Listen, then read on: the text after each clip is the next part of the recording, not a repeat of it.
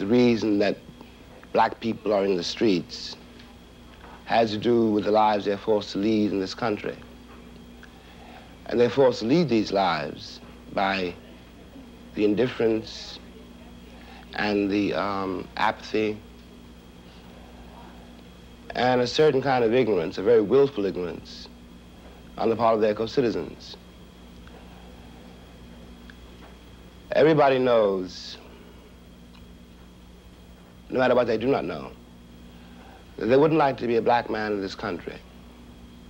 They know that, and they shut their minds against the rest of it, all the implications of being a black father, or a black woman, or a black son, and all of the implications involved in a human being's endeavor to take care of his wife, to take care of his children, to raise his children to be men and women in the teeth of a structure which is built to deny that I can be a human being, or that my child can be. The great question in the country has been, all the years that I've been living here, and I was born here 43 years ago, is what does a Negro want? And this question masks a terrible knowledge. I want exactly what you want. And you know what you want. I want to be left alone.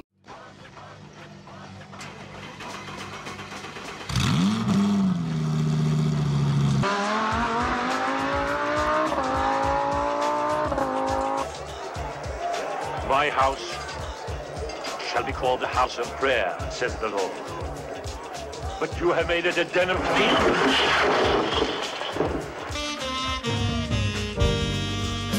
Sexual chocolate. They play so fine, don't you agree? I believe the children are our future. Thank you.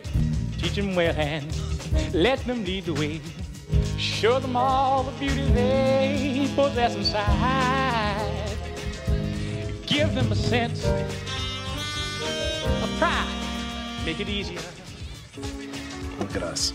Hey, look at us. Look at us. Huh? Who would have thought? Not me. Avengers!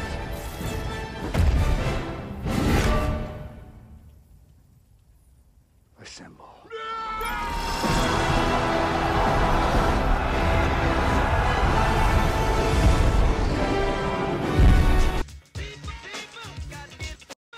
Welcome back. I'm your host, William C. Walker Jr. This is episode 44, The Next Generation. And I started the episode with the clip of James Baldwin, and he was speaking in regards to the reason behind riots that took place in 1968. While he was addressing the very same issues that we're facing today, and we continue to face this throughout our country, throughout the history of black people being in this country. And one of the takeaways that the reason I included was because the stuff he was talking about, what we want, it still applies to this very day, and it's why things in this country have to change.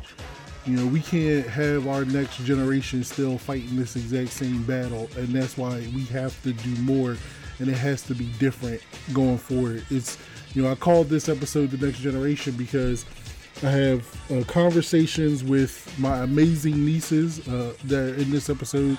My niece Samaya, who's been on before, but also making their debut is my other nieces, Nalani, Nevaeh, and Ricky.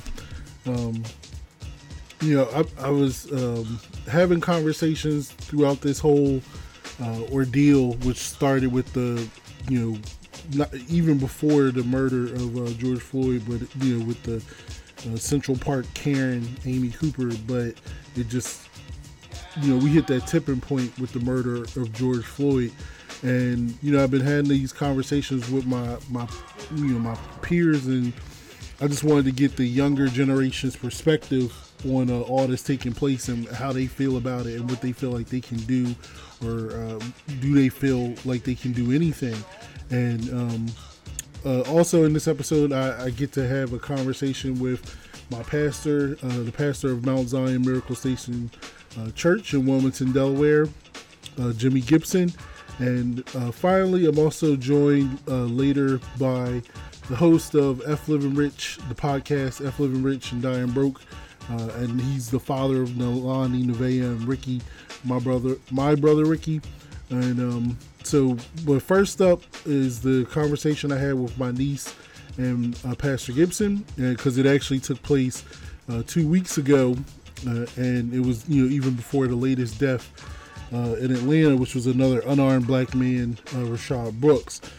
But even though the conversation was 2 weeks ago, it still applies, and we really got into some good subject matter in regards to how they feel about what's been taking place and what the protesting and rioting, and get some really good insight for Pastor Gibson, and just in also in terms of forgiveness, and why black people had that propensity to forgive, and why it's but why we're not there yet, even in this regard. But it's a full episode. This is the 0 to 100 podcast, episode 44, The Next Generation.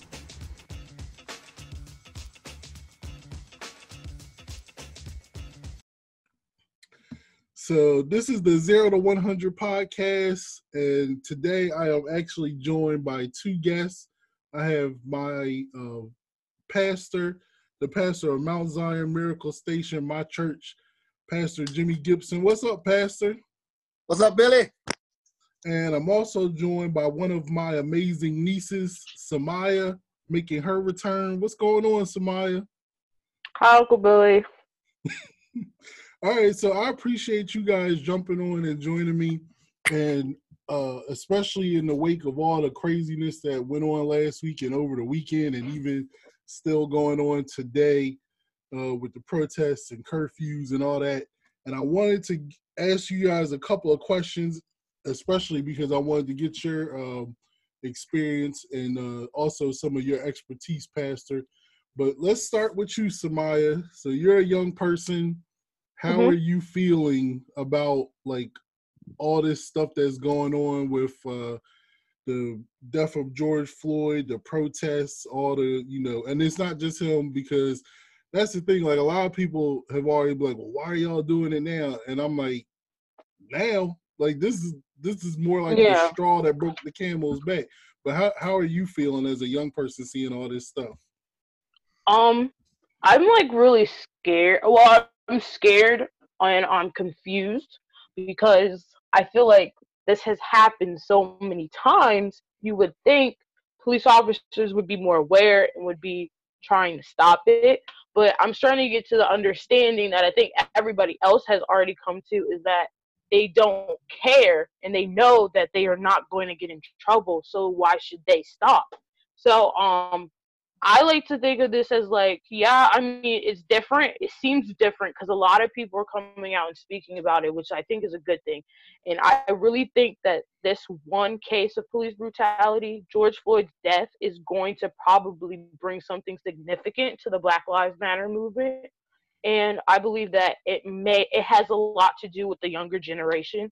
I feel like younger generation, they've seen it growing up, and they've seen it in the past. They were taught this in school. So now they're like, okay, this is enough. And we're at the point where we can say something and do something about it.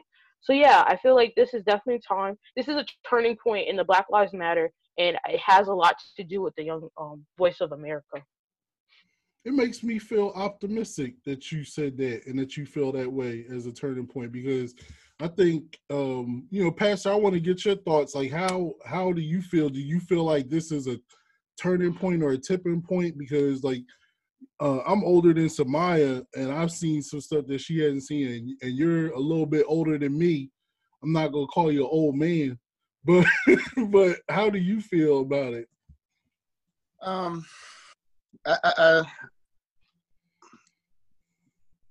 whether it's a turning point, I believe it's an awakening. Because I think what my generation has done has not done a good job of educating the Samayas and those that are like 30 and under.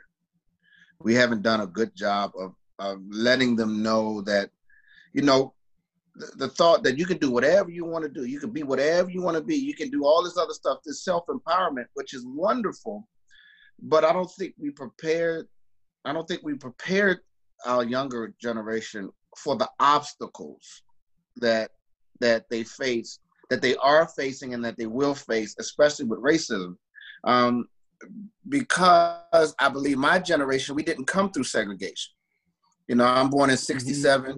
So the civil rights movement, you know, with Martin Luther King, and he dies in 68, he's assassinated. So my generation has always lived pretty much in desegregation. And so I believe that we haven't done a good job because we don't ever want to go back. We think that it's better. We think that it's kind of like, I say it's like having a sickness and you're taking the antibiotics. And then when you start feeling better, you just throw away the medicine.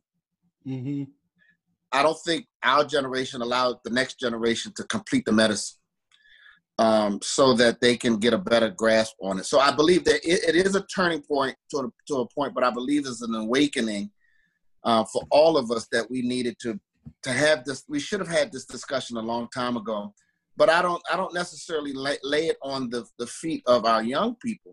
I lay it at the feet of white people.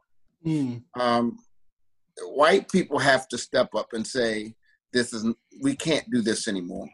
For instance, if Tom Brady, I was looking at ESPN, if Tom Brady and Drew Brees and Aaron Rodgers came out and said, we're against police brutality, and I'm going to take a knee every game until y'all give serious consideration to Colin Kaepernick because of police brutality, then it would have some weight or whatever, because obviously we see that black lives don't matter, you know, and so it needs to have some white weight to it, unfortunately, but that's part of it. Yeah.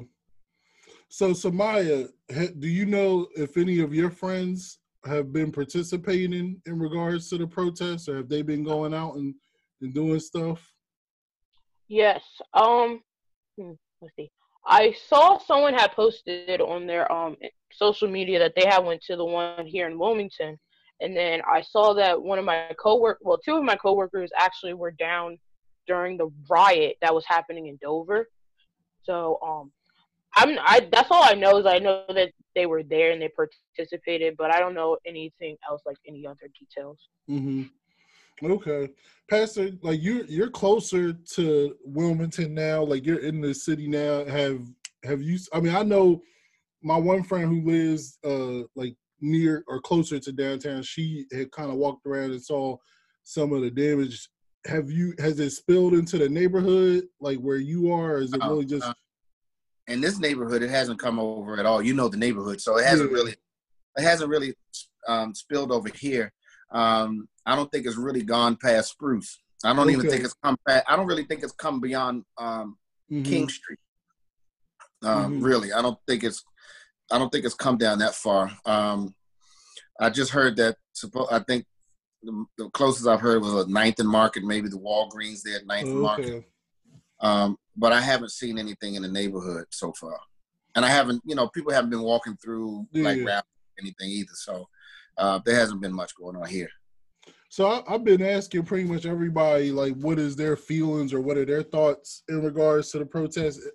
When it started, or the protests I've been 100% behind and for, the looting aspect is definitely been, I haven't been for it, and but even the rioting, some of it I'm not against, in terms of when you push the people too far, especially when it's been something like this, eventually you'll snap. But it's like somebody said something today that I found interesting. I wonder what y'all think, because he was saying how if you were more, he's seen more people coming out and being real vocal and talk about, oh, this is horrible, I'm against this, when they see the looting. but those same people were pretty quiet in regards to when they saw the video of George Floyd being killed or Ahmaud Arbery. And then it's like, if you more upset off of people robbing or taking a TV than you are somebody being murdered, I think like you part of the problem. Like, what do you guys, like, how have y'all felt about the protests or the looting and that stuff? Because it's definitely had me torn, but it's hard for me to get that upset about it. You know, nobody listened when Colin Kaepernick did the knee. Mm-hmm. So if you're not going to listen when I'm quiet, then what's the next step? I got to go louder. Exactly. I have to be a little bit more aggressive or whatever the case may be. And I think I posted on my Facebook page that even Jesus flipped the tables in his own house. That's true. That's true.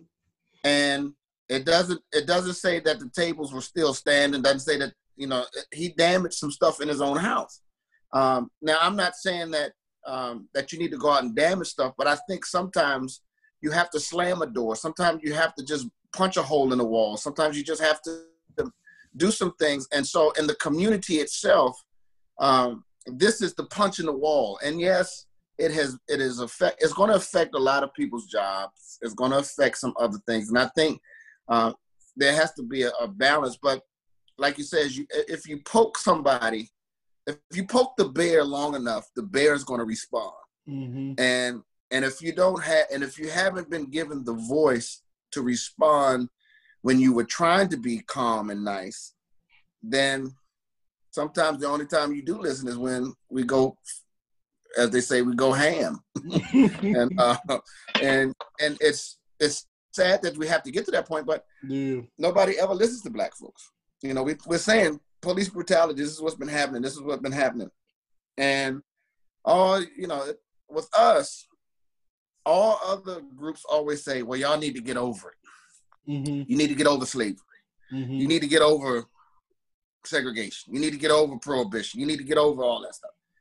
But we never say, you never hear folks say to the Japanese, you need to get over Hiroshima. Mm-hmm. You never hear anybody tell Jews that you need to get over the Holocaust. Mm-hmm. And part of it is the colonization of Christianity. And I'm gonna go to that route. The colonization of Christianity. It doesn't allow you to. The slave owners didn't preach the social justice side of Jesus. Jesus was a social justice drum major, if you will. Mm-hmm. And because if you look at Jesus in that meant that you couldn't suppress the slave anymore. And so in turn, turn the other cheek, and that's what there's always, turn the other cheek. Well, I've turned the other cheek, and I don't have no more cheeks to be turning. And it doesn't mean that I have to go all the way and tear up a whole city, but I can't necessarily condemn folks because, it's always been, what did Martin Luther King say? A riot is the voice of the unheard. Mm-hmm. And so when you're unheard, you just got to clang the pots and see if you can do it. So I'm sorry, Samaya. No, you're fine. So what do you think, Samaya? How you felt about the protests? Like how, like the feelings on it, like in terms of the looting or the rioting? I definitely agree with Pastor Gibson. It's like showing people, because like, how many times do we have to scream? How many times do we have to cry to express to you how terrible it is that what you're doing and it's wrong? What else can we do? It's like basically you're talking to someone, like you're talking to someone who's not listening to you. And what are you going to do? You're going to get louder. You're going to get more physical. You're going to get more violent. So that's what we're doing. But I also believe that I do believe that like hurting your community probably isn't going to work. If anything, it's probably going to just defend what they say by calling us thugs or calling us criminals. And I feel like the best way we have to do this, and may even be possible that this is going to take a long time, is through policy. So I feel like if we were to protest at like city council meetings, or if we were to protest the White House, if we marched on to the White House and we had like protests where we had speeches and it wasn't just a lot of like screaming, we could actually get something done. Because we've gotten to the point where we've understood this as a problem. It's the point of what can we do to stop this? So, yes, as much as I believe that we need to get our voices heard and we need to express how angry this makes us, I don't think like rioting and looting is the best way. And I don't think it's helping us much. But I do believe that I understand it. And I agree that it's frustrating, and sometimes like the best way to like to express your feelings is probably through violence. Some people may go through violence and like when they're really upset. So like I understand it. So that's just the first part of my conversation with my niece Samaya and Pastor Gibson, and I was happy that he brought up that Jesus was a social justice advocate, and that he brought up that even Jesus turned over the tables, and that's the thing that people seem to fail to remember or realize, because the Bible does say like be angry but sin not, and is we have a right to be angry. Like this past weekend I got a text from my friend Christina, and she was just like, it killed another one.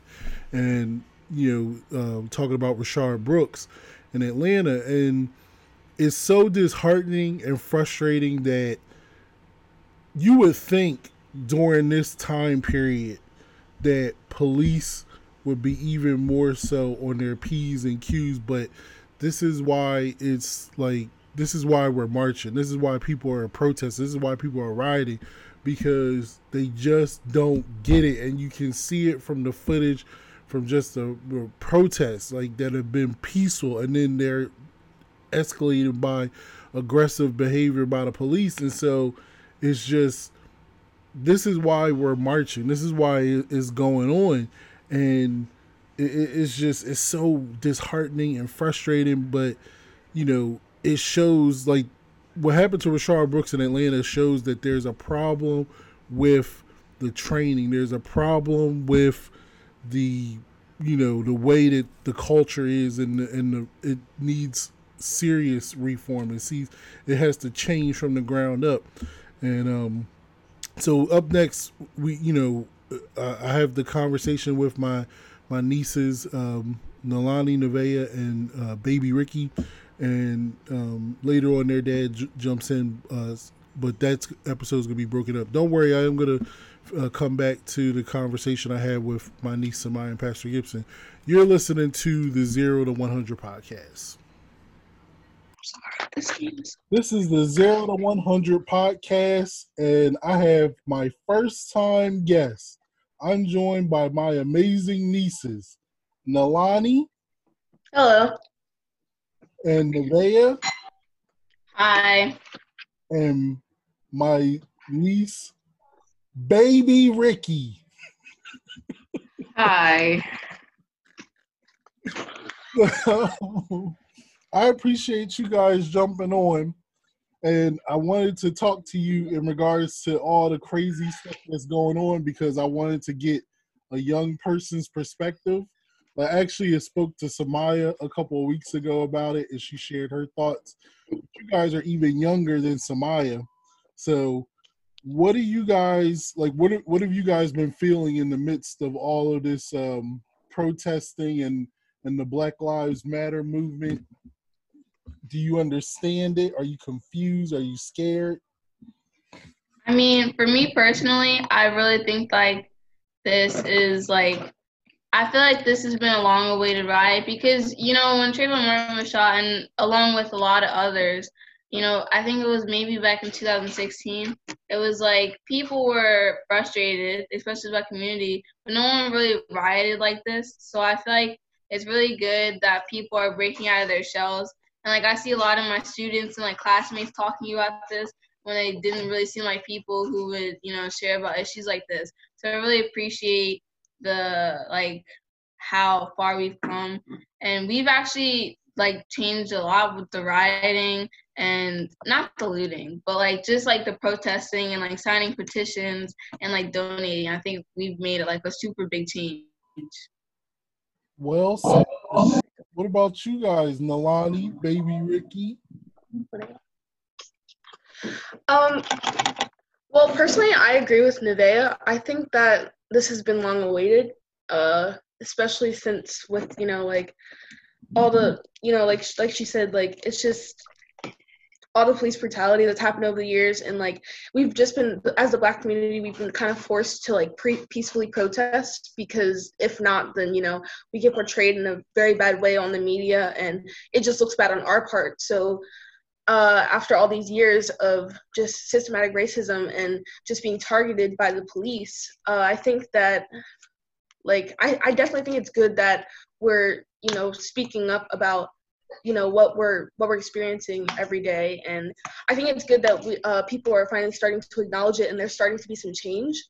But I also feel like sometimes the media portrays the protests in a very negative way, which they can be very negative. I feel like the looting is definitely not good. But I feel like the looting, in my opinion, is just, I feel like people just go to the protests and take advantage of, all the chaos that goes on. And their first instinct is, oh, I'm just gonna, just steal this and it'll be fine because, we're rioting for Black lives. It'll be fine. So I think it's taken out of context in most scenarios. And I think people should do more research, and definitely speak up more and try to go to the protests and be active in what's happening in the world right now.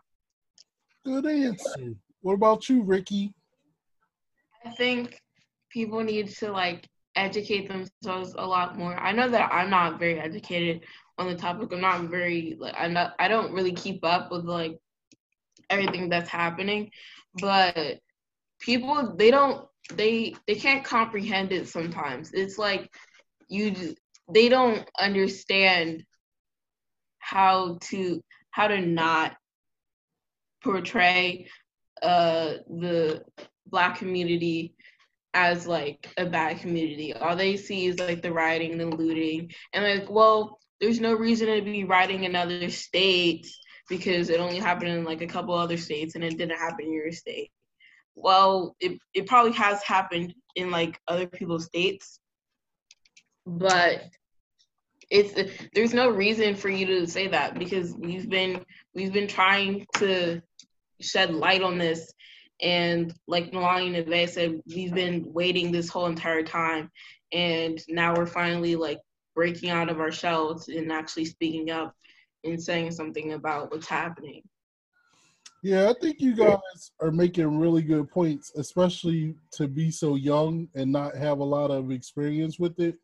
Because it's been going on for a really long time. And I know, like, when you guys, typically when they have Black History Month, you learn about the Civil Rights Movement and everything. And I think a lot of people, in particular, I would say white people, think that, the bad stuff ended when under the Civil Rights Movement, and it really didn't. And plus, like, that really wasn't that long ago. Like, I know it's a long time for you guys, but that was really only like 50 years ago. And there are a lot of people that are still alive during that time period. So I have a question for you guys. Would you say that your generation is more understanding or empathetic to the Black Lives Matter movement, or do you think your generation has problems with racism, or do you think it's more of an older generation thing? I think that our generation has made a lot of change, not just with racism, but with just accepting people for who they are and being more empathetic than past generations were, and really being understanding and connecting a lot. I think we're going to make a lot of change. Of course, I think every generation has racism. It's not really just going to go away like that. But I think our generation has like a lower rate of racism, and I think we're really the change, especially like young generations. We're trying our hardest to make equality happen, like the fastest way possible. It doesn't, not all the racism isn't in the older generations, but I mean, I don't know. I think racism is in every generation. It just like happens to be that in older generations, racism was like in the 50s kind of just something that was not normal, but segregation was a thing. So it was kind of normal. So I think it's harder for you to change your mindset from like a lifestyle that was implemented like just like normally. Yeah. You could say it was normal back then. It definitely was. I mean, it was, because it's not like it hasn't gotten better. It's definitely gotten better, but unfortunately, a lot of stuff is still the same, which is why I think you see the way that this has been going, because it's not just because of George Floyd. It's it's a lot of the names that too many to even list right now. So, are you guys excited about the changes that you think are going to come? Or one, let me ask, are you optimistic? Do you think things are going to change? Well, I like to try to be optimistic about the situation because it does seem like a lot of things have been changing over the past couple of weeks, which is definitely good.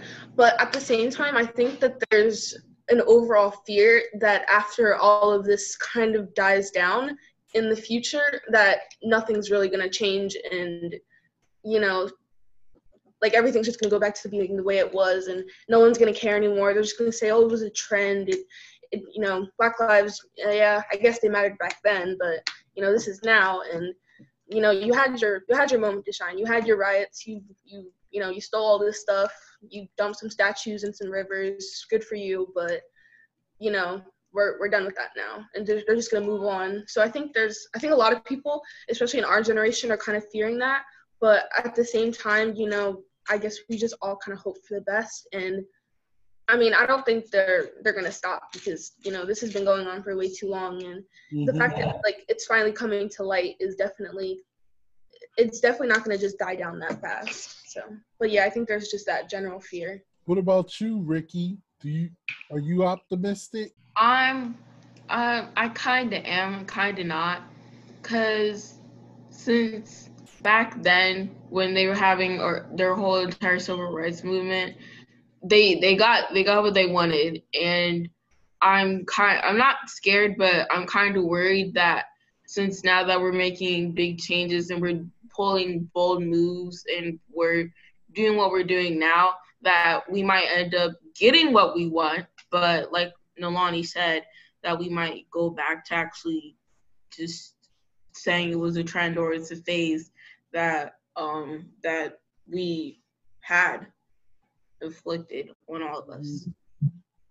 I think those are legitimate fears. I myself have had those concerns with it, because I don't want people to just, it's a thing that I've said before. I don't think I ever said it to you guys, but I have a fear of what I call social trend justice, where it's like a fashion trend, where it's like, oh, it's cool to be against this, so yeah, this is the hip thing to be against, like, racism.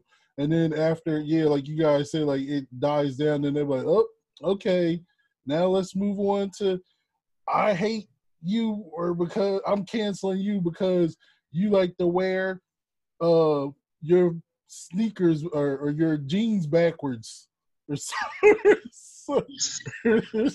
crazy like that. But what are some of the changes that you guys would like to see from this movement? Like, what would you like to see changed? I would just like to see white people talk more comfortably about racism. Not just white people, but for everybody to talk more comfortably about racism.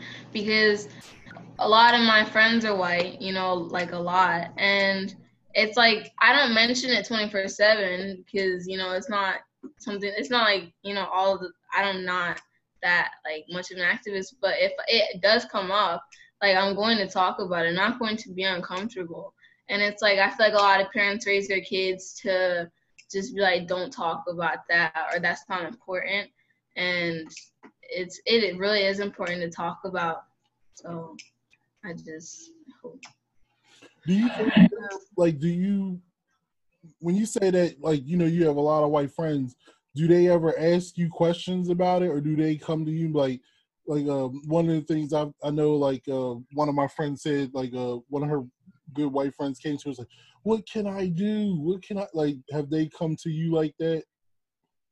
No, a lot of my white friends, they don't really, I think they're more just like shy, and they're too afraid to speak about something, and they're too afraid that if they do care about this, they're going to be held accountable. They're going to be like, oh, well, you cared about this, so you have to talk about it 24/7 all the time, and it's not, you don't really have, I mean, it's nice, and that's like, from the last question, I do hope that from doing all of this, people understand that this is not a one-time thing, and that I hope that I learn in the future to always care about Black lives mattering and, you know, other lives mattering.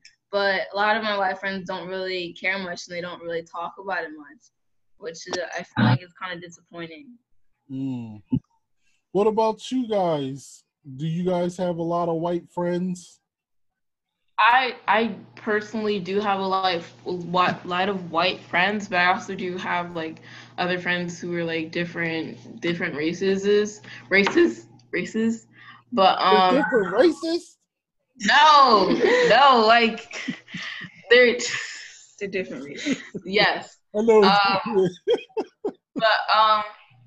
But I want us to be like further educated, and schools to like generally teach you about what's going on, and not like the same exact three people over again, like Martin Luther King and Rosa Parks and like Frederick Douglass. Not saying that they're not important, but they constantly rotate them in and out, and they show the same exact Martin Luther King film at my elementary school, so they don't really do anything. You want them to do like how I do with our church, where I expand. Yeah. You guys learn about all kinds of different people. That's the first part of my conversation with my nieces, Nalani, Nevaeh, and Ricky, and I'm just so proud of them, and just like Samaya, like how introspective and intelligent they are, and articulate that they are when discussing these really tough and heavy subjects, and that they really given it some thought, and they, it makes me really happy and optimistic about the future when I hear them talk about stuff. So up next is the remaining conversation I actually have with Samaya and Pastor Gibson, and in fact, Pastor Gibson had brought something up when he was talking about Jesus as a social justice advocate, and in fact, just we kind of get a little bit into when he was talking about the colonization of Christianity, and we kind of get into that as well as the conversation about forgiveness, because I've had this debate in regards to people in the Black community in particular forgiving, and we also get into that discussion as well, and he brings up some other very interesting points. And then later it's going to be the remainder of my conversation with my nieces Nalani, Nevaeh, and Ricky, as their dad Ricky joins us as well. You don't get the full conversation of that. That'll probably be in the next episode, but I will get you that as well. But up next is the remainder of my conversation with Samaya and Pastor Gibson. You're listening to the 0 to 100 podcast, episode 44. Okay, thanks, Samaya. So, Pastor, you brought up a good point, or you took it to a place I wanted to talk to you with, especially in regards to how Jesus, when he overturned the table, or how you said, how many times we didn't turn the other cheek. One of the debates that I've gotten into with a number of my friends, when you brought up the point of when you turn the other cheek, and I don't have any other cheeks to turn, and I had I've had like a number of friends, and I've had this debate with them where you see stuff like this happen. Like, for example, when there was the Amber Geiger trial, and she got convicted of Botham Jean, and then his brother forgave her, and then like there's this sweeping part of of people who are fed up with it. And they're like, why are we always forgiving? I can't take it. Stop forgiving these people. And I'm always like, it always bothers me because, especially as a Christian, like, I am angry, but I also understand the importance of the forgiveness. And like you brought it up when you were saying how the colonization of Christianity, and that's the other thing that's the second part of it. But I'll get to the second part. But starting with that first part, like, why? To me, I mean, I feel like I know why forgiveness is important, but I feel like you could speak to it better than I could in terms of when it comes to stuff like this, why it's not necessarily a bad thing and what the true purpose of it behind. Because it's not for the person that we're forgiving. It's been my perspective of it. But I'll let you know, what do you think, or what is your feelings on it? I think it's twofold in the sense that forgiveness helps the process of healing. So right now, this is an open wound that has been reopened. It's a wound that has been reopened and it's bleeding again. And I always equate it to, I have this scar on my elbow that I got in 4th grade. And I can remember how it happened like it was yesterday. And I'm 52. And forgiveness is saying, man, that thing really hurt me. Now I got to let it begin to heal. But I can't keep banging it, you know. So the forgiveness piece is, yes, it's important because you don't want to re-injure yourself. You don't want to be placed in that position to be re-injured. And so true forgiveness is this. True forgiveness is being able to look at that police officer, and you can exact forgiveness. Right now, it hurts too bad for me to say I totally forgive you. I forgive you because you did it. But as it heals, I want to get to the point where when I see him, I'm not angry. And so when we forgive, and it's just like in our marriages and our relationships, forgiveness is being able to say, yes, you hurt me. Yes, you did this. But now I have a scar from it, but it doesn't hurt me anymore. I can look at it. I can be reminded of it. I remember what happened, so I won't do it again. And then what forgiveness does, it heals you from the inside out. And so you begin to heal on the inside that you forgive and that you're able to, we're not, God says that he won't remember it from the east is to the west, your places as far as the east is from the west. God has that capability. I don't. And I'll just be real. I don't have that capability of putting it that far out. However, in the context of really in forgiveness, you can, because although I remember this scar, I don't remember the pain. I remember hurt at the time, and I remember the excruciating pain I was going in.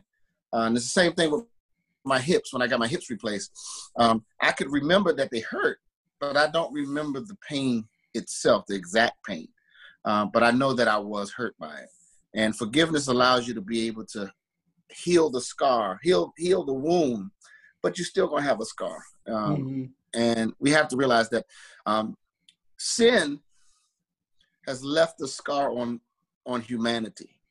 Adam and Eve, after they're forgiven by God, the scar is they'll never have Eden again until he has to reconcile everything. So the wound, God says, I forgive you, but there's a consequence to the forgiveness. And so part of us forgiving, yes, I can forgive this police officer, but right now, the consequence is my trust level of police officers is real low because I don't know who else is like this. And so there has to be a lot of reform. There has to be, I don't know how you could ever get rid of it because people can cover it up so well. But that's forgiveness. Forgiveness is being able to look at the scar, remember the wound, but not remember the pain. And I always felt like, especially when I've had these discussions with people, I don't ever feel like that means the person I'm forgiving, or if I even get to that point, that it absolves them from what they did. No, I want them to be punished. Like, right. there's a difference. Like, you still, I want you to be punished for what you did. That doesn't, just because I forgive you, doesn't mean I'm absolving you of, like, right. I always look at it as like, it's more beneficial to me, because it's like, I don't want that to poison me or poison my heart. And I don't want God, because I don't want God to look at me ever and be like, well, no, I'm not going to forgive you for the stuff that you did. You couldn't forgive, so why should I forgive you? And that's just, I always look at it as like, it's more for me than it is for the others. So Maya, do you feel like what are your thoughts in regards to forgiveness? Do you think it's hard to forgive people when it's like, especially when it's stuff like this with, social injustice and stuff? Yes, I believe it's really hard to forgive someone, because I know I struggle with forgiving people myself. I've never really thought of it as a way of like healing, because now that I think about it, the things like I probably regret or like I never forgive someone for, I just remember recalling on that and I still feel pain about it. So that was, I never thought of it like that before. And like these people, these families who've been affected by police brutality, like losing a lost one due to police brutality, I can't understand how they could forgive someone like that, because like that's a lot of pain right there. And like I feel like if someone were to forgive them, it'd be like how you said, Uncle Billy, like you're kind of like saying like, oh, they don't really need to be punished. Or it seems that way. They're like, oh, they don't really need to be punished. But, and then on top of it, my thing is, when you say you're sorry for something, you're promising that you're not going to do it again. Or you're going to make sure it doesn't happen again. Mm-hmm. And it keeps happening. So it's hard to forgive people for something that, like, you promise is not going to happen again, but it continues to happen. So, yeah. That's a good point. All right, Pastor, the other thing that you brought up, and this is getting a little deep, like when you're talking about the colonization of Christianity, this is one of the other things that I go hard with other people. It's like, well, it's a quote unquote woke people, which I'm not even in front. I've said it before, I hate the term. I think it's so dumb because I don't think they're woke. I just think you're trying to sound more intelligent, but they'll be quick to go, how you going to follow a religion that was given to you by the slave master when the master keep you there? And it's like, it drives me nuts because I'm like, it's bigger than that. It's beyond that. So you started to talk about it. What do you do when people come up to you or somebody come up to you like, look, brother, how you going to like, I just how you going to follow the white man religion? Yeah, and that's what it boils down to. And what I normally tell them is, if the Bible, if they were able to keep you from reading the Bible, there was a reason why they kept you from reading it and only allowed you to read certain aspects. Mm-hmm. Because when you read it, if you read it from Genesis to Revelation, it's a black book. I mean, Moses, when he writes the Pentateuch, the first five books of the Bible, when he talks about what he sees the Euphrates, he sees the Nile, he sees this, and he's talking about Africa. He's talking about Egypt. He's talking about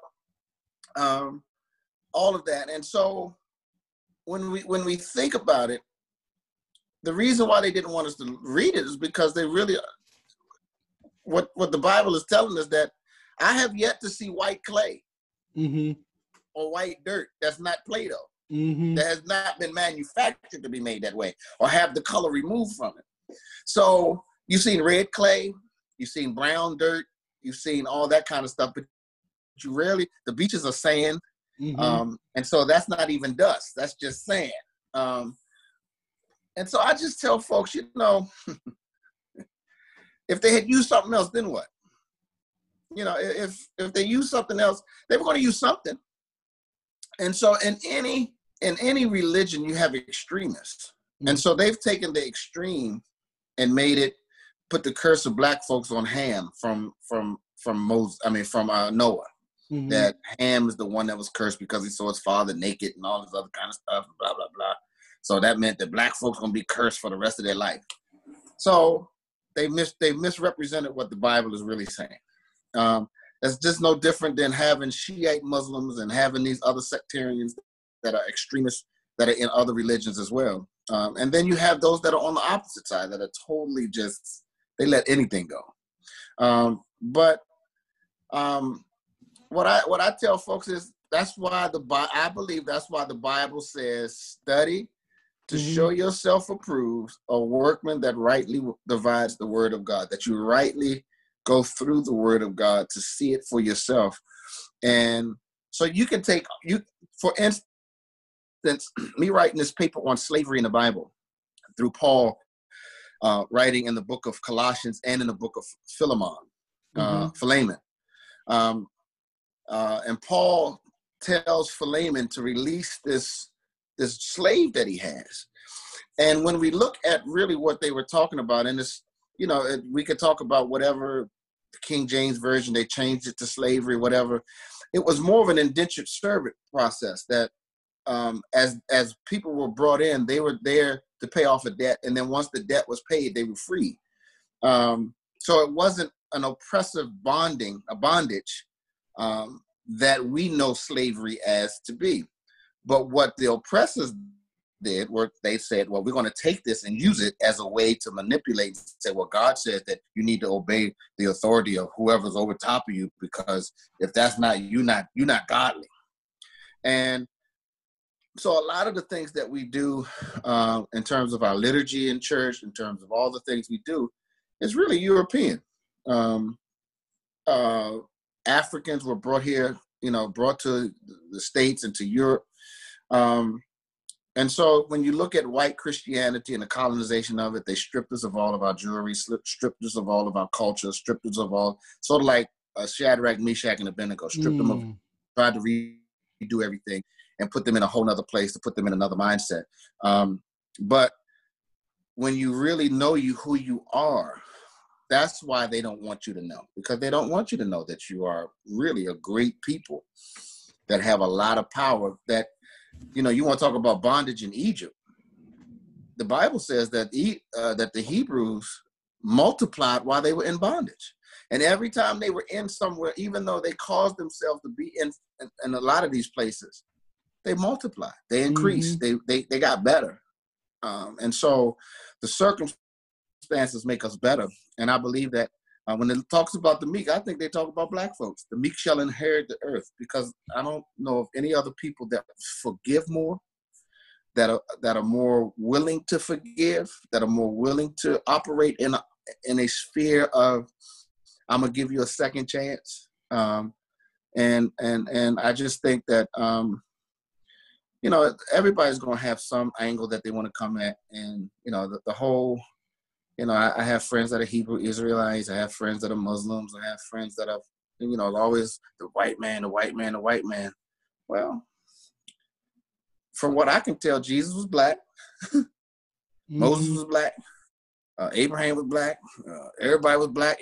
Adam and Eve was black. That's all I know. And so if I know that, I have other questions that go beyond that, like, well, did they really start in Africa, or is that just where, after the flood, how did the boat really stay over in Africa? Was Africa the only place? So you can go into a whole plethora of things. But the Bible says there's certain things that God hasn't revealed to us because it ain't necessary. Deuteronomy 29:29, the secret things of God, he'll reveal in time. And so as we're ready for it, he'll reveal it. It's just odd that we never know where Moses is buried. We never know what Jesus' birthday is, because God really says that's not important. He came, and that they did what they did. So I just tell people, when it comes to the whole white man religion thing, if that's the reason that you want, study and show yourself for yourself. And if you can get white man religion out of everybody in the Bible being black, then so be it. All right, Pastor, thanks. I like that. And that was a great answer. Okay, so I've been asking everybody that's been on what actions do you think we could take to bring about this change? Like, what does that look like to you? And especially because, like you said, Pastor, Jesus was more of a social justice person. Like and that's the thing. Like you brought it up where you said we need white people to get involved. Especially, it's like if you claim to be a Christian, if you claim to be a follower of Christ, well, Christ was for equality. So, but what does it? Freezing again. Oh, hold on. Okay. What I was saying is what does change look like to you guys? Like what would you say is the actions that we can do to actually like bring about the social justice that we want?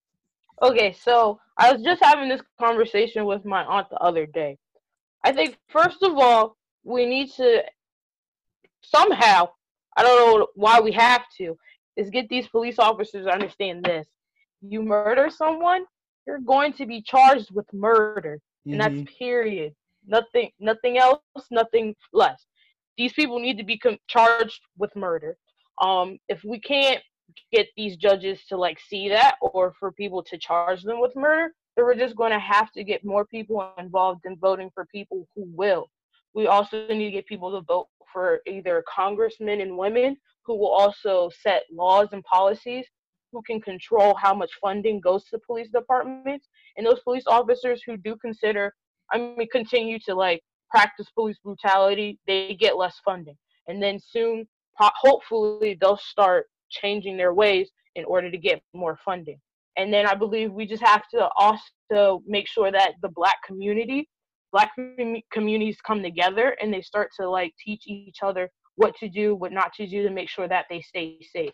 And I know this may be a radical, probably not a safe way to handle the situation, but I believe if you see another African American who has not done anything and is like George Floyd, sitting there laying on the ground, pinned down by police officers saying they can't breathe, I feel like we need to retaliate and do what we can do to help that person out. And I know that, like, yes, the police officer might turn around and attack you. I understand that, or you might get arrested, but we really need to stop them from killing more African Americans. That's a good answer, Samar. Pastor, you have anything you want to add, or anything what you think? I think all of that. The one thing that I think we failed to remember, although we talk about the police department, we have to talk about their union, which is the Fraternal Order of Police. That's the mob, really. And they're the ones that protect their own. And so somehow we have to remove some of that power from the FOP, because they wield a lot of power. So their underlying codes are, we never snitch on each other, we never do this, that, and the other. And they've always made it seem like it's somebody else's problem, but we have to address that. So I think what Samaya was talking about with the funding and a variety of other things, but we have to find a way to vote, to make sure that we have folks that are in place that can put into place these laws and these protocols, these processes and procedures, starting from the DOJ. I don't even think we need to rush to the White House. Just rush to Congress, rush to, in our various states, go to our local state senators and Congress people and protest there locally that we're loading up their offices with mail, with voicemails, and then calling the congressman at at their office, and that their office interns are overwhelmed with the phone calls. That somebody has to do something. And then I think, as Samaya was saying, as the Black community comes together, not only teach us, I think we've taught ourselves how to be safe, but that doesn't matter. We tell folks we're legal, we follow, we comply, we put our hands up, and they tell us, I feel like I'm threatened. But I know that there's supposed to be this financial blackout that T.I. had talked about in July 7th, that all black folks don't spend any money for that day, July 7th. But I believe, and I think somebody else brought up a good point, every February, black folks should not spend a dime nowhere else. And I believe you can do that now in any month, but that if you begin to affect, the reason why the boycotts and the sit-ins were effective, it was because it caused businesses to lose money. And if anything from this pandemic shows that black folks still will be able to thrive when we ain't got, because that's what we've done. And so if we begin to cripple the economy by not spending, we're the number one consumer in the world, that they know that we could put Jordans out and we're going to be having a long line for Jordans, but we're not going to stand in line to vote. You can put out the new LeBrons, you can put out the new Shaqs, you can put out the new whoever the great football player is, or whatever the case may be. You put all these things out, we're going to spend money. I mean, even our own. I mean, what's his name? Kanye selling tennis shoes for the amount of money he's selling tennis shoes for. Ridiculous. Mm-hmm. And so if we begin to wield our economic power and begin to use it as the Jews have done it, and as the Asians have done it, and even to some extent as the Hispanic community has done it, if we come together economically, we would be able to shut the country down, because we're literally trillions of dollars into their pockets. And if the major way that we do it is we prepare, have a plan that we're going to prepare not to spend for the next 3 weeks for the first 3 weeks of July or the whole month of February. So by then, and then what you do is I encourage all of our black businesses to get yourself together. Stop trying to yank your people and thank your people. Yeah. You know, and then on the flip side, I'm not going to come to you if you have a shoe store and say, "Hey, Billy, give me the hookup. I need some good tennis shoes." I talked about I had an episode where we talked about black businesses and how we need to support, but at the same time, when we go to them, we can't be looking at them like, "Hey, give me the hookup," because we don't go to the other places. You don't go to the Apple store and say, "Hey, give me the hookup. Let me get the hookup." Right. We always want the hookup, you know, and then we wonder why the black business is closed, because we're trying to be nice and we give you the hookup, and we don't have enough white people coming in to help buy, or non-constituents, if you will, to help buy. And so we go out of business because we don't have the support. But if you come in, and we're already trying to be a little bit cheaper than Apple. So if we're selling phones, we're going to try to sell a phone instead of $1,100, we'll sell it for $900. But then you want me to give it to you for $5, and that's less than the cost that I got it for. So, you know, you want us to do, you know, and so it's a double thing that we can't go in. And I believe part of it is, again, going back to this colonization thing, it's put that mistrust in me and you, that I can't trust Billy and Billy can't trust me. And so I'm not going to support them. I'd rather go to ShopRite than come to Billy's grocery store. And then part of it is because I give you attitude. If I got a store and I come in, hey, I'm not talking to you like I talk, "Hey, how you doing, Mr. Walker? Good to see you, man. Thank you for coming."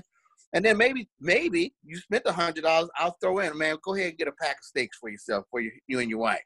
You know, it's those kind of things that then you begin to build trust, but we don't trust each other, and then we don't strive for the excellence. We just expect people to buy from us because we're black, and they're just not. Yeah. Well, I appreciate you guys jumping on with me. This was a really good conversation. I do want to ask one last thing. Do you feel optimistic that justice will be served in this case? That is a tough question. Yeah. I feel like with the way the protests are going and how many young people are getting involved in these new ideas, like how the protests, like economically, I think there is still hope. And we are moving in the right direction. Hopefully, we stay on the right road, the right path. But I think there's still hope and optimism. I agree. I think there's optimism. Do I think we'll get full justice? No. I think the other officers are not going to get charged. I think the one that did it will get charged. Yeah, he was. Yeah, he was charged. It's the other thing. Convicted. I mean, I think they all get charged, but I think only the one's going to get convicted. Okay.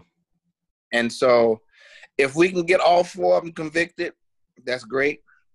I think it needs to be more than third degree. From what I understand, that the coroner's report comes out. His autopsy came out that he died from asphyxia. Yeah, that came out today. So if that's the case, then that should be bumped up to either second degree or first degree. I agree. Or manslaughter. Yeah. And then those that are with him should get a significant, because they could have stopped it. Yeah.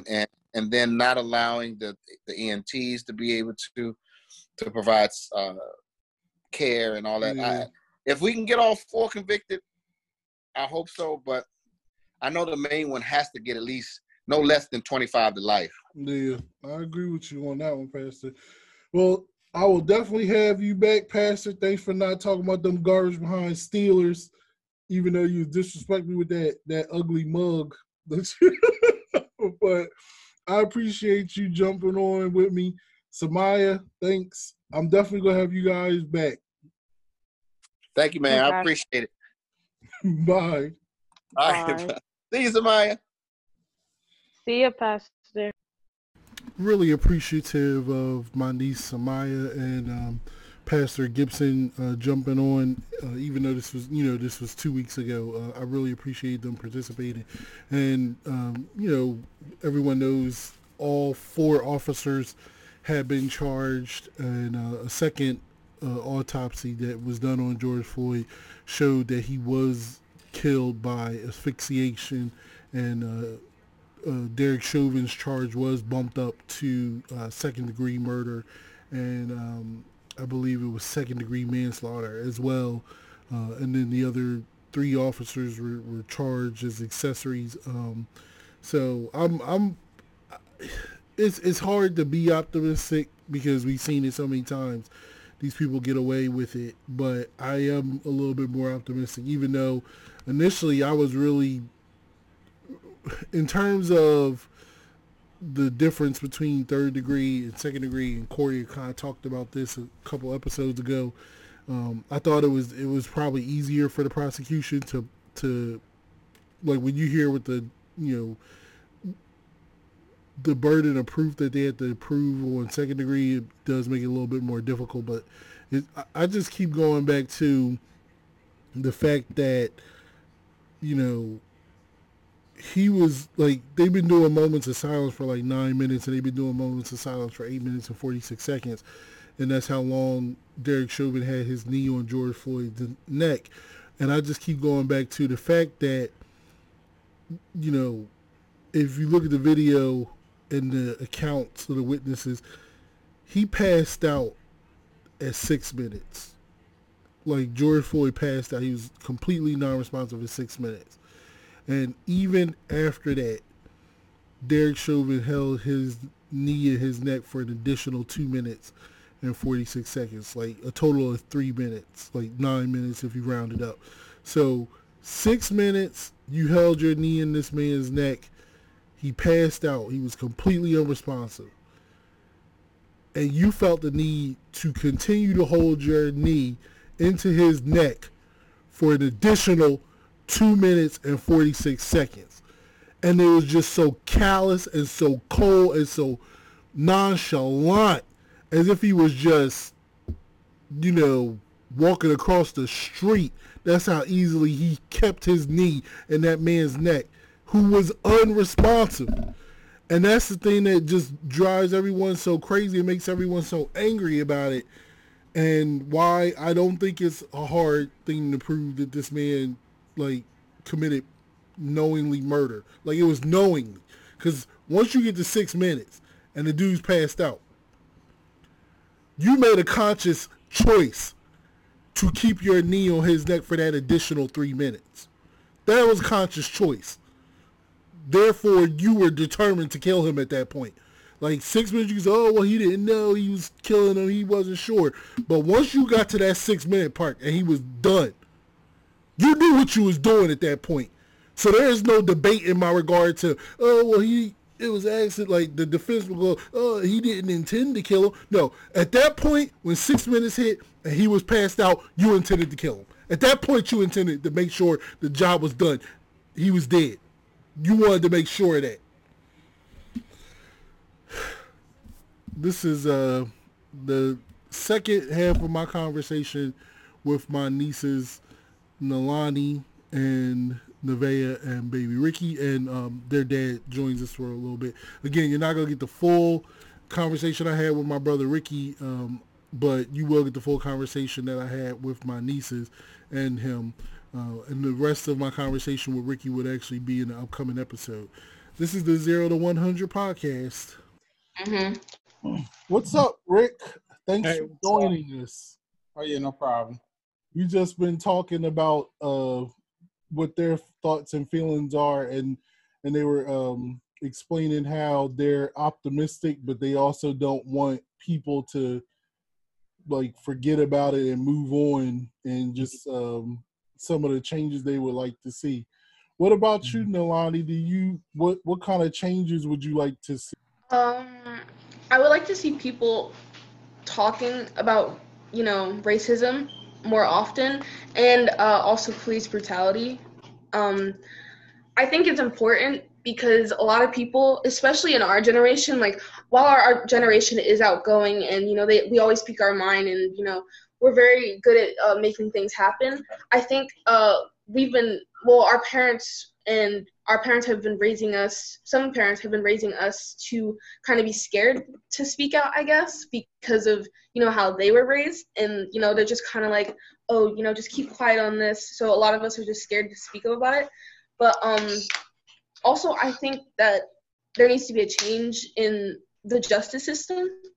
I mean, I guess that's already obvious, but, I think that definitely needs to be fixed because it's just happened for way too long. And the fact, like, I've just been learning so many things recently about, like, our system, and it's just kind of made me question, like, why didn't this happen faster? Why do they still allow this? And just watching everything going around me, it's just kind of like, there needs to be some changes that come into place.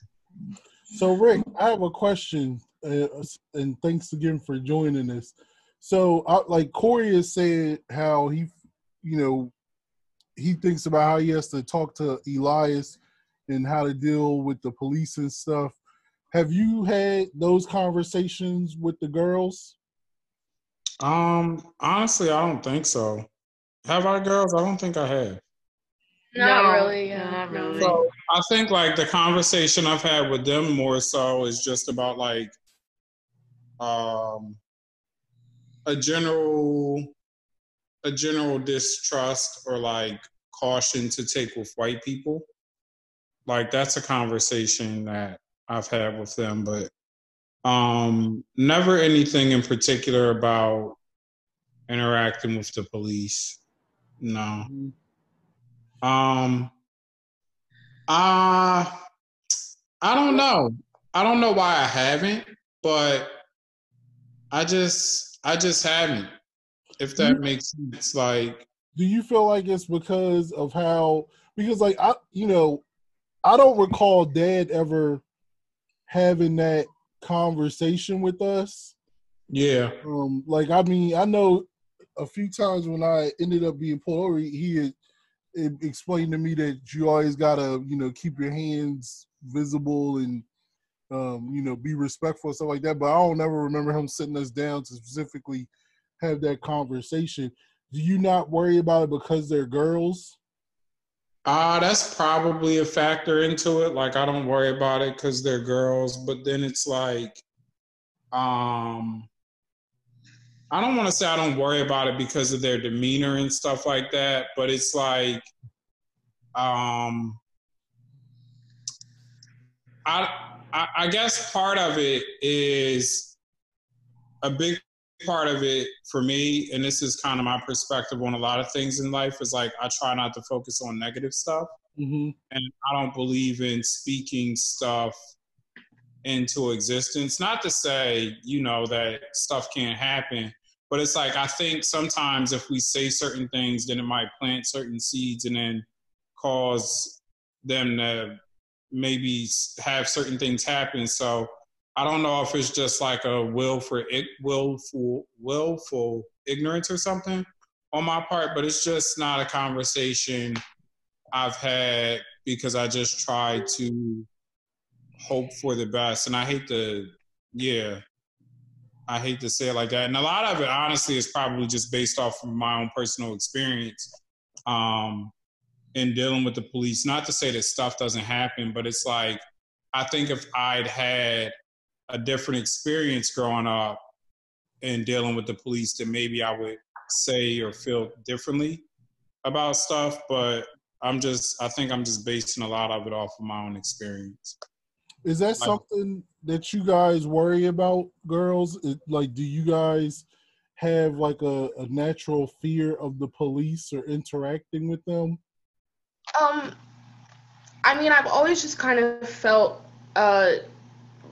intimidated, I guess, by like the power that the police hold, but I never really felt a fear because, like you said, like they mainly target Black men, so I never really had that like actual fear until I heard a few cases like Breonna Taylor, mm-hmm. where she was shot in her home while she was sleeping, and that just kind of, I guess it was just kind of a wake up, like, hey, this can happen to you too. Like, you've been told to like look out for the police because you're Black, but like this can happen to you too. It's not just Black men that this is a problem for.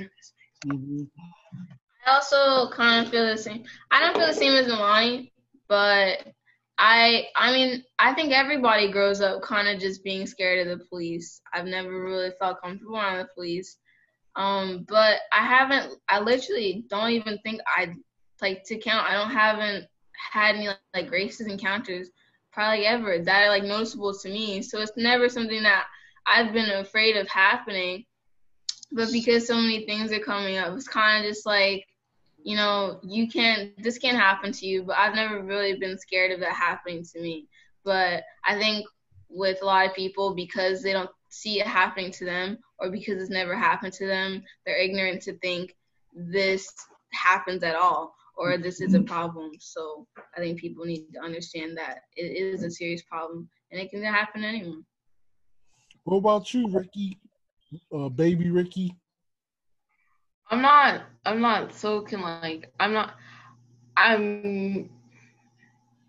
concerned that anything might happen to me, but I still am aware that it could happen to me anytime. I could be like out shopping with my mom and out of nowhere I'm gone. Like I'm not alive anymore. But it's not really a wake-up call to me because I've always had this fear. I've always had the fear of police. They just make me very uncomfortable. And when they're like police, it doesn't, even if you're like Black and you're a woman, it doesn't still make it more comfortable to me. I still feel intimidated by them, and it doesn't really help with trying to calm me down because you're a police officer and I don't know if you're gonna kill me. I think, that's understandable. That's very understandable. So, what things do you guys, is there anything that you feel like that you can do to help make things better? Like, I know none of you guys are legally allowed to vote, but what are some of the things you think that you could do to help make things better? Well, personally for me, like you said, since I can't, really vote or do anything like that because I'm not of age, I've been signing a lot of petitions lately, which a lot of people don't feel like actually, contribute to anything. But honestly, it's not that hard to just, take 5 minutes of your time to just sign a couple petitions and then, go on your way. I think a lot of people were just kind of like, oh, I'll just, post this and then, people will think I'm, an activist or whatever. But there's a lot of stuff that you can do that doesn't just have to be like that you broadcast. Like I've signed so many petitions in the past couple of weeks to, help go towards the cause for like George Floyd and Breonna Taylor and all these people whose cases have been reopened. So that's what I've been doing on my part. So I guess that's something that, people like our age can do. And I've seen a lot of people who have been doing that, which is really helpful. What about you, Ricky? I've been signing petitions too, like Nalani, but I've also been educating people who like do like racist things, I guess you could say, like, and they're like, well, there's no reason to be doing this if it didn't happen in your state because of this person. Well, it's been happening all over. There's nowhere to pinpoint mass killings of like African Americans and the Black community. Well, that's the same thing, but there's nowhere to pinpoint it. And I literally will like send thousands and thousands of text messages to them of the same exact thing over and over again until they like block me or like do whatever, because I'm trying to get it through to their mind and tell them that this isn't okay, like you shouldn't be doing this. I'm surprised you're this young saying these things. Mm-hmm. Me personally. What about you, Nevaeh? Well, I sign petitions, and sometimes I've even donated, even if it's like small amount. To me personally, it counts because I've just seen so much growth and I've seen so much like actually happen rather than seeing nothing happen because of this. And it's really like eye-opening. It's like things can change, like things are changing, and this is important, so I think you should do it. Although I do post a lot on my social medias, and I'm very like open to talk about it with people if they want to, but I'm not going to like personally attack you if you choose to not post about it or talk about it. But it's just like, it's frustrating because it's like some of those people are my friends, and it's like I thought they would be different about it. And even when I do try to talk to them about it, it seems like they're ignorant to me trying to tell them like this is important. So it's frustrating, but I really feel like you can do a lot even though you're not, of age to vote or anything like that. I'm glad that you guys take that attitude. That's a good thing, because I think signing petitions may not seem like that's a major thing, but it is. It's important because it lets people know that people care, and you see how many people care about something, then they might they should move or act on it. And I'm glad that Ricky, you said educating, because educating is very important, and it is something you should do, because if more people were educated about the problems, then maybe we wouldn't have it. Because racism is something that is actually learned and it's passed on. So it's like the fact that like your parents raised you guys to not be racist, and if you would hope other parents would raise their kids to not be racist and stuff like that. And if more people did that, then it wouldn't be as much of a problem. Rick, do you have any questions for your daughters? I guess I'll say, like, not necessarily a question, but I'm pleased to know, that they care about these things and these issues. And it, like, sitting there just reminded me of, like, when I was in high school, and I remember, like, when the dude, Amadou Diallo, got shot, like, 41 times by the police or whatever. Yeah. And then it was, like, the whole album that came out, and just, I guess, like, my state of mind about things, so it's like I'm just pleased to see that, because it's not like I said, like, I don't talk to the kids about the police and stuff like that, and how to interact with them or whatever, but I'm just glad to know that, like, some of the conversations we've had, or just some of the things? Because I know, I mean, like I've talked to them at least about like you know, and I think every Black person is just generally nervous when you see the police. Like in your rear view, it reminds me of like the Dave Chappelle stand-up bit when he's, you know, talking about the white dude with the police. When he sees the police, it's like, it's just a generally different reaction. And, you know, I like that they are involved with issues that are pertinent to their generation. And I hope that they continue to feel that way. And I feel like there's a better opportunity for change. And it's like, it's a continuous process. It's not something that happens overnight, but, you know, as we get further away from a lot of the racist behaviors and policies and different things like that, I think that as we get further away from it and, you know, as generations grow up more together, then there's probably a better appreciation of other races and things of that nature. So hopefully, you know, as they grow up, they won't encounter the same, you know, same sort of discrimination that I may have or that our parents may have, and that things generally will become better and easier for them. Because, I mean, that's always your hope as a parent, is that things are better for your kids than they were for you. So I got one more question for you guys. Do you feel like do you guys appreciate the older generation getting involved with the movement and doing things? Or do you have attitude like, you guys are part of the generation that brought about this problem and you didn't do enough to try to solve it, so we don't care what you have to say? I don't think that it's the older generation's problem, because literally America was built off of slavery. So it's not, if anything, I kind of applaud them and I congratulate them for going through some of the same things that we're going through and giving us civil rights and ending segregation and being really open about this. And I feel like because we've had those examples in our past time, that we can do this now, not with no problem, but with a little less of a pain, because a lot of Black people are understanding to this. So it's more simple, and not more simple, but like people are more on board with this idea because it's happened before. It's not something new. Nalani?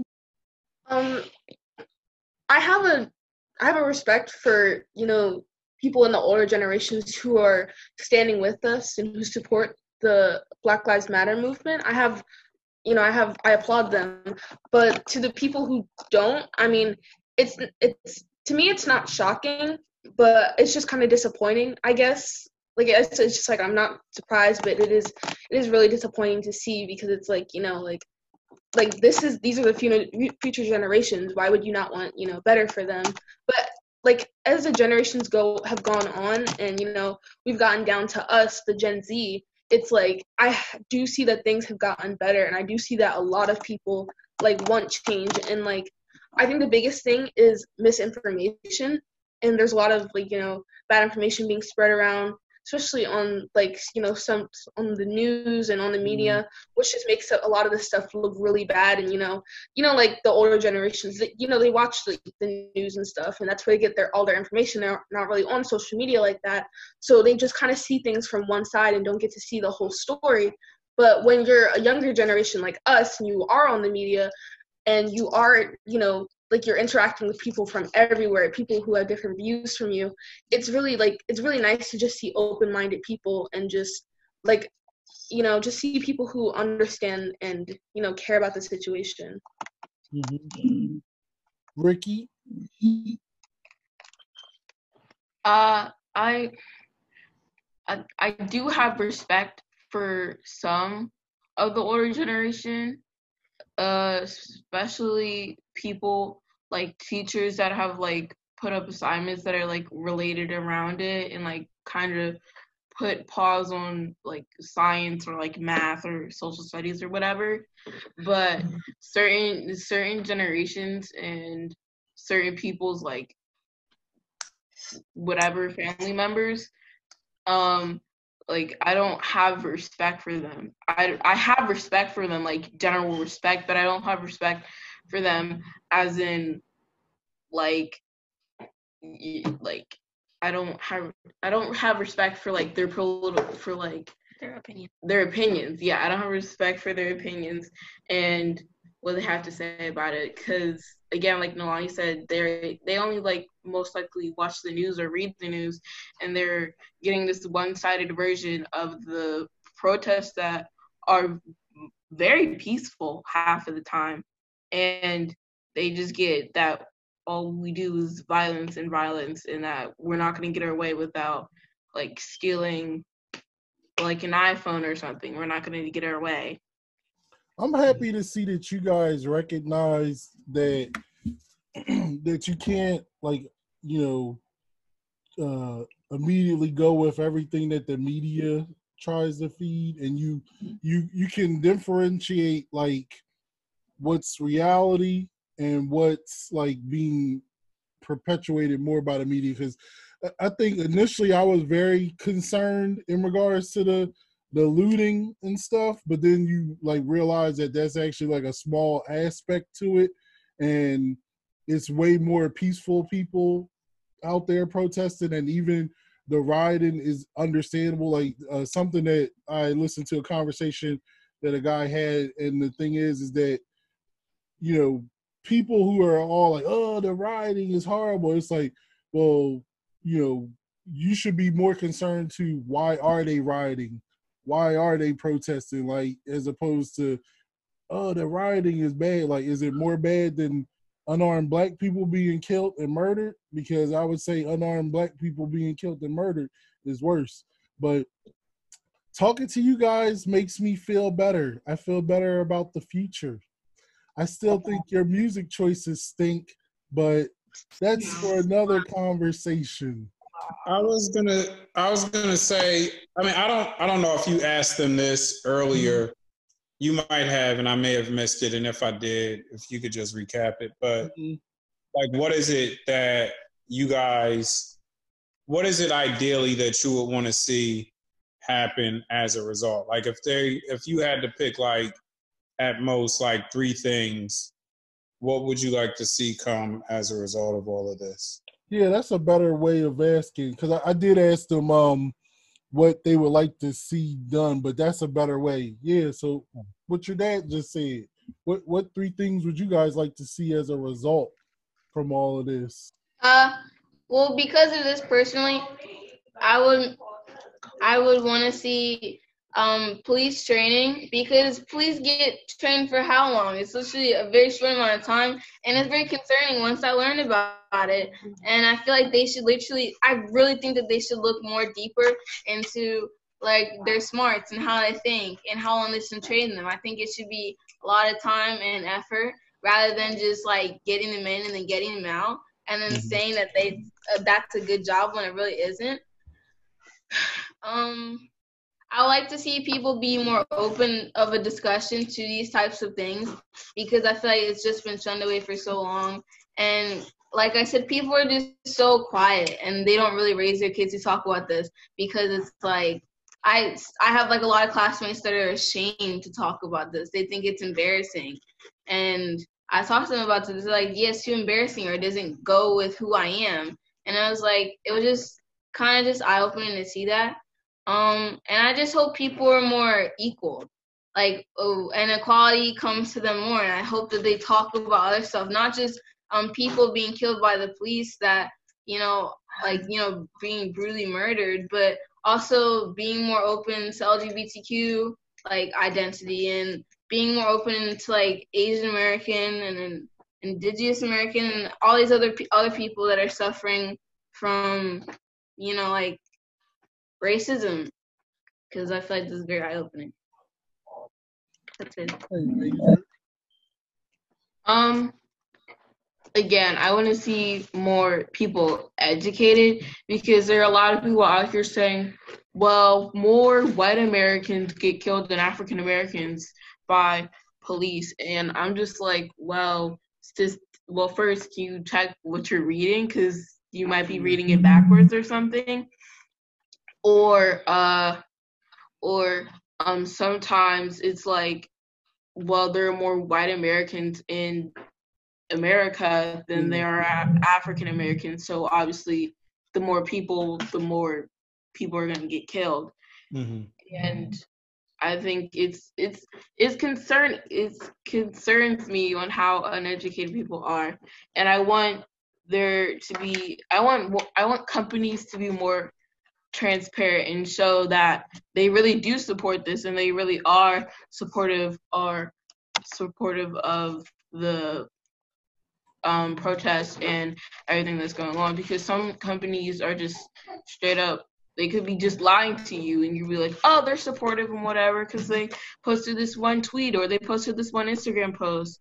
Can I ask a question just to follow up on that? How does that make you guys feel? And I'm sorry, we'll get to no, that's a good question though. How does that make you feel when you see like these companies like Netflix now has like a Black Lives Matter section, or Amazon, same thing, you know, like when you're either on their website or if you're watching like, you know, the streaming services, how does that make you feel when you see that?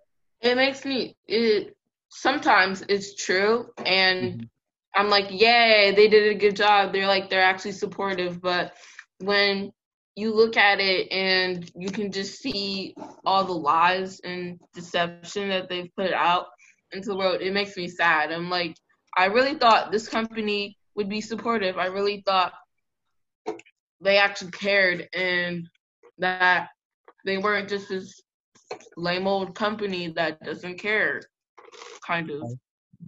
Okay. And I'm sorry, you can go to Nalani now to get her Okay, take. Nalani, what changes do you want to see come from this? I guess three big changes that I think should happen are having better discussions or having discussions at all, because I feel like a lot of people are scared or shy to talk about it. And it's like, well, this is happening right now. Like, you can't just, like, I feel like a lot of people are in denial about it and they just kind of want to pretend that it's not happening. But it's like, that might have worked before, but this is now, like, this is happening. We're trying to make change happen. You have to start having tough conversations and be more open about, what's going on in our world. And, and that leads me into another thing. I think people should, like Ricky said, educate themselves. That's a really big thing that I feel like a lot of people are lacking. And there's just so much misinformation and just so many people just not really knowing what they're talking about. And it's just kind of sad to see because, they just kind of fall down this loophole of, thinking what they think. And it's like, well, if you just open like your mind to different views, even if you don't support them, just like listen to what everyone has to say, and maybe you'll learn something new, even if it doesn't necessarily go with what you believe. Like you can always learn from someone, even if your views don't align. And I guess the last thing would probably be, I mean, it's kind of big, but I guess just an overall reform of the justice system and the system in general, the government. Because I just feel like it's just, I don't know, America's just built off of systematic racism, and it has been for a really long time. And a lot of people just don't seem to see that unless you're our skin tone and you've been experiencing it for all this time. Mm-hmm. So like Nevaeh said, like, it was shocking to find out how long police officers train, and it turns out that hairstylists train longer than police officers do. I didn't even know that. I knew officers were trained for a short period of time. I didn't know hairstylists have to train longer than police officers. And when I found out that just kind of like threw me for a loop, because I was like, okay, this definitely needs to change. Like, it just seems like the system just kind of bring in these people, give them guns, and say, go out into the world, do a good job. You got this. And, there's just no justice for anybody anymore. And not even really Black people, I guess. It's for, all people of color. But, like, just for Black people, it's been happening for a really long time. And it's really good that, it's coming to light. But if things don't change after this, I think some people are going to be very, very angry. And things are going to probably get very out of control, which wouldn't be good for, considering the state we're in. But, I really just kind of hope for the best. Well, great answers. I think you guys gave great answers, and I'm definitely going to have you back. I appreciate you joining me. Rick, did you have anything else before I let him go? I guess not. I don't know if you care about my things. Well, no, yeah, stick around. I can talk to you afterwards. Oh, okay. Well, yeah, you can let them go then. Bye, girls. Thanks for joining.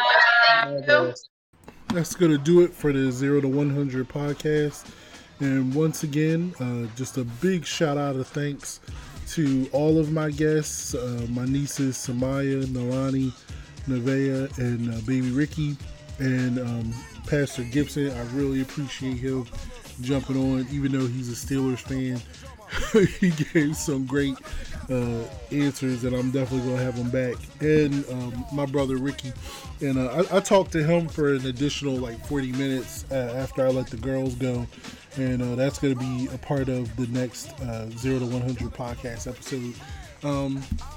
At this point, I kind of just wanted to recap what took place in Atlanta and just highlight why we need reforms, and also let you know what's coming up in the future episodes of the 0 to 100 podcast. So, by now everyone has probably heard of the death of Rayshard Brooks, a 27-year-old black man in Atlanta, Georgia, and the long and short of it, there was footage for over an hour. He fell asleep in the drive-through lane at a Wendy's in Atlanta, and police was called because he was in the drive-through lane. Cars was driving around him. One officer got there and saw he was asleep, and was trying to wake him up. And once he did wake him up, he had him park the car, and then another officer showed up, and they were just having a conversation. And this is where police training really comes into effect, because during the conversation, they led to him getting the sobriety test. He failed the sobriety test, but he was saying, hey, my sister lives in here, can I just leave my car here, lock it up, and I'll walk over to my sister's home. And then my thought is, this is a misdemeanor thing. He wasn't driving, he didn't hurt anybody, he didn't hit anybody. It's a misdemeanor thing. At that point, you should have let him go. You could have gave him a ticket, you could have wrote him up. This is where it comes down to, and yet it escalated, and they were like, oh, we're gonna take you in.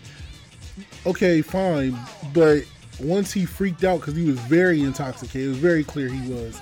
Once he freaked out, and they had a scuffle, and he got a taser, one of the tasers away from one of the officers. Once he started running away, he's no longer a threat. He just has a taser. And why you felt the need to use deadly force on a person that is fleeing the scene, you have his card, you have his name, you have his ID, you know what was going on. You could pick him up whenever. This isn't I heard somebody say this. I could understand if this was a serial killer who had killed 50 people and you couldn't let him get away, because if he gets away, he probably gonna kill somebody else. This was just a dude that fell asleep in his car at a drive-thru. So, it was no need to use deadly force to shoot this man in the back. That didn't constitute him dying. And this is why we're marching. This is why we're angry. It's so frustrating. And until they stop doing it, we're going to keep going. And it's going to be an everyday thing. And it has been. And I'm looking forward to the march that's taking place in August. Even though Corona is still going on, it hasn't gone anywhere. That's another thing that I definitely want to get into, because it kind of not hit home, but it hit me in the gut when I found out yesterday that the running back for the Cowboys, Ezekiel Elliott, tested positive for COVID-19. It was like, no. So that was some crappy news, especially when I am very much looking forward to football coming back. But it's just we're still in the midst of a pandemic, and I've still been thinking about that. And with the leadership we have in place, It hasn't been going away. And, Texas is a state in particular that is out of control, especially as they started to open it back up. So it's not a huge surprise that there are several players on the Cowboys and the Houston Texans that have tested positive for COVID-19. That's just something else to keep in mind. So I'm definitely going to get back into that.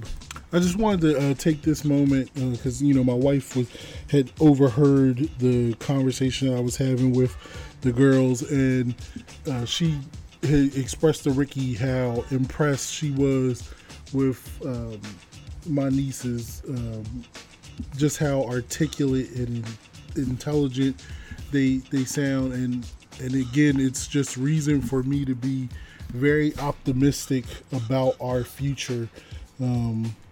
When they have such deep and thoughtful answers and responses, and these are things that they think about, it really makes me feel very optimistic about the future and how we can implement this change. And it can't, because the young people have been leading this movement. They have been on the front lines, and they have been really the driving force behind it. And it can't just be them. It has to be the older generation, and it has to be the current generation and the future generation. That we all have to really come together to implement this change.